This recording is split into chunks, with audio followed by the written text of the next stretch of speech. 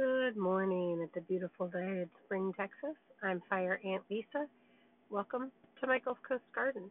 Today I'm talking about collard greens. Yes, collard greens again. My sweet love collard greens. What can I tell you about them?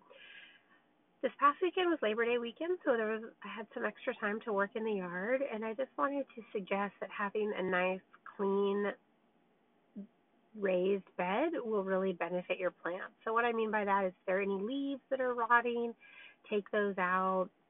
Any other sort of debris on the ground, you want to have it nice and clean. And what I'm kind of discovering is that if the leaves are touching the ground, that's just going to be a conduit for pests and rot. So if you really have the leaves all cleaned up around the base of the plant and you just have the stalk coming up, then I think that provides a lot of natural protection for the plant.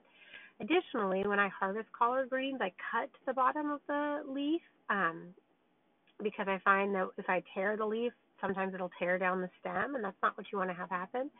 But then after you just have the little bit of stem left on the main stalk of the plant, that'll start to rot. So when you're coming back to your beds and taking care of them, after a few days, those stems come off really easily because they're dying.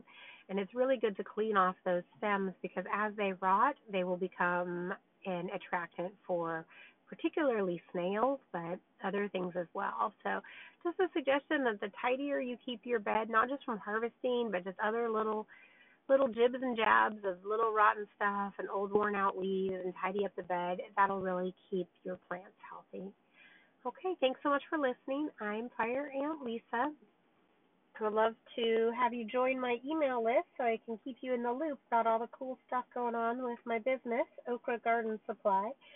So check out my website, www.fireantlisa.com. Thanks so much. Have a great day.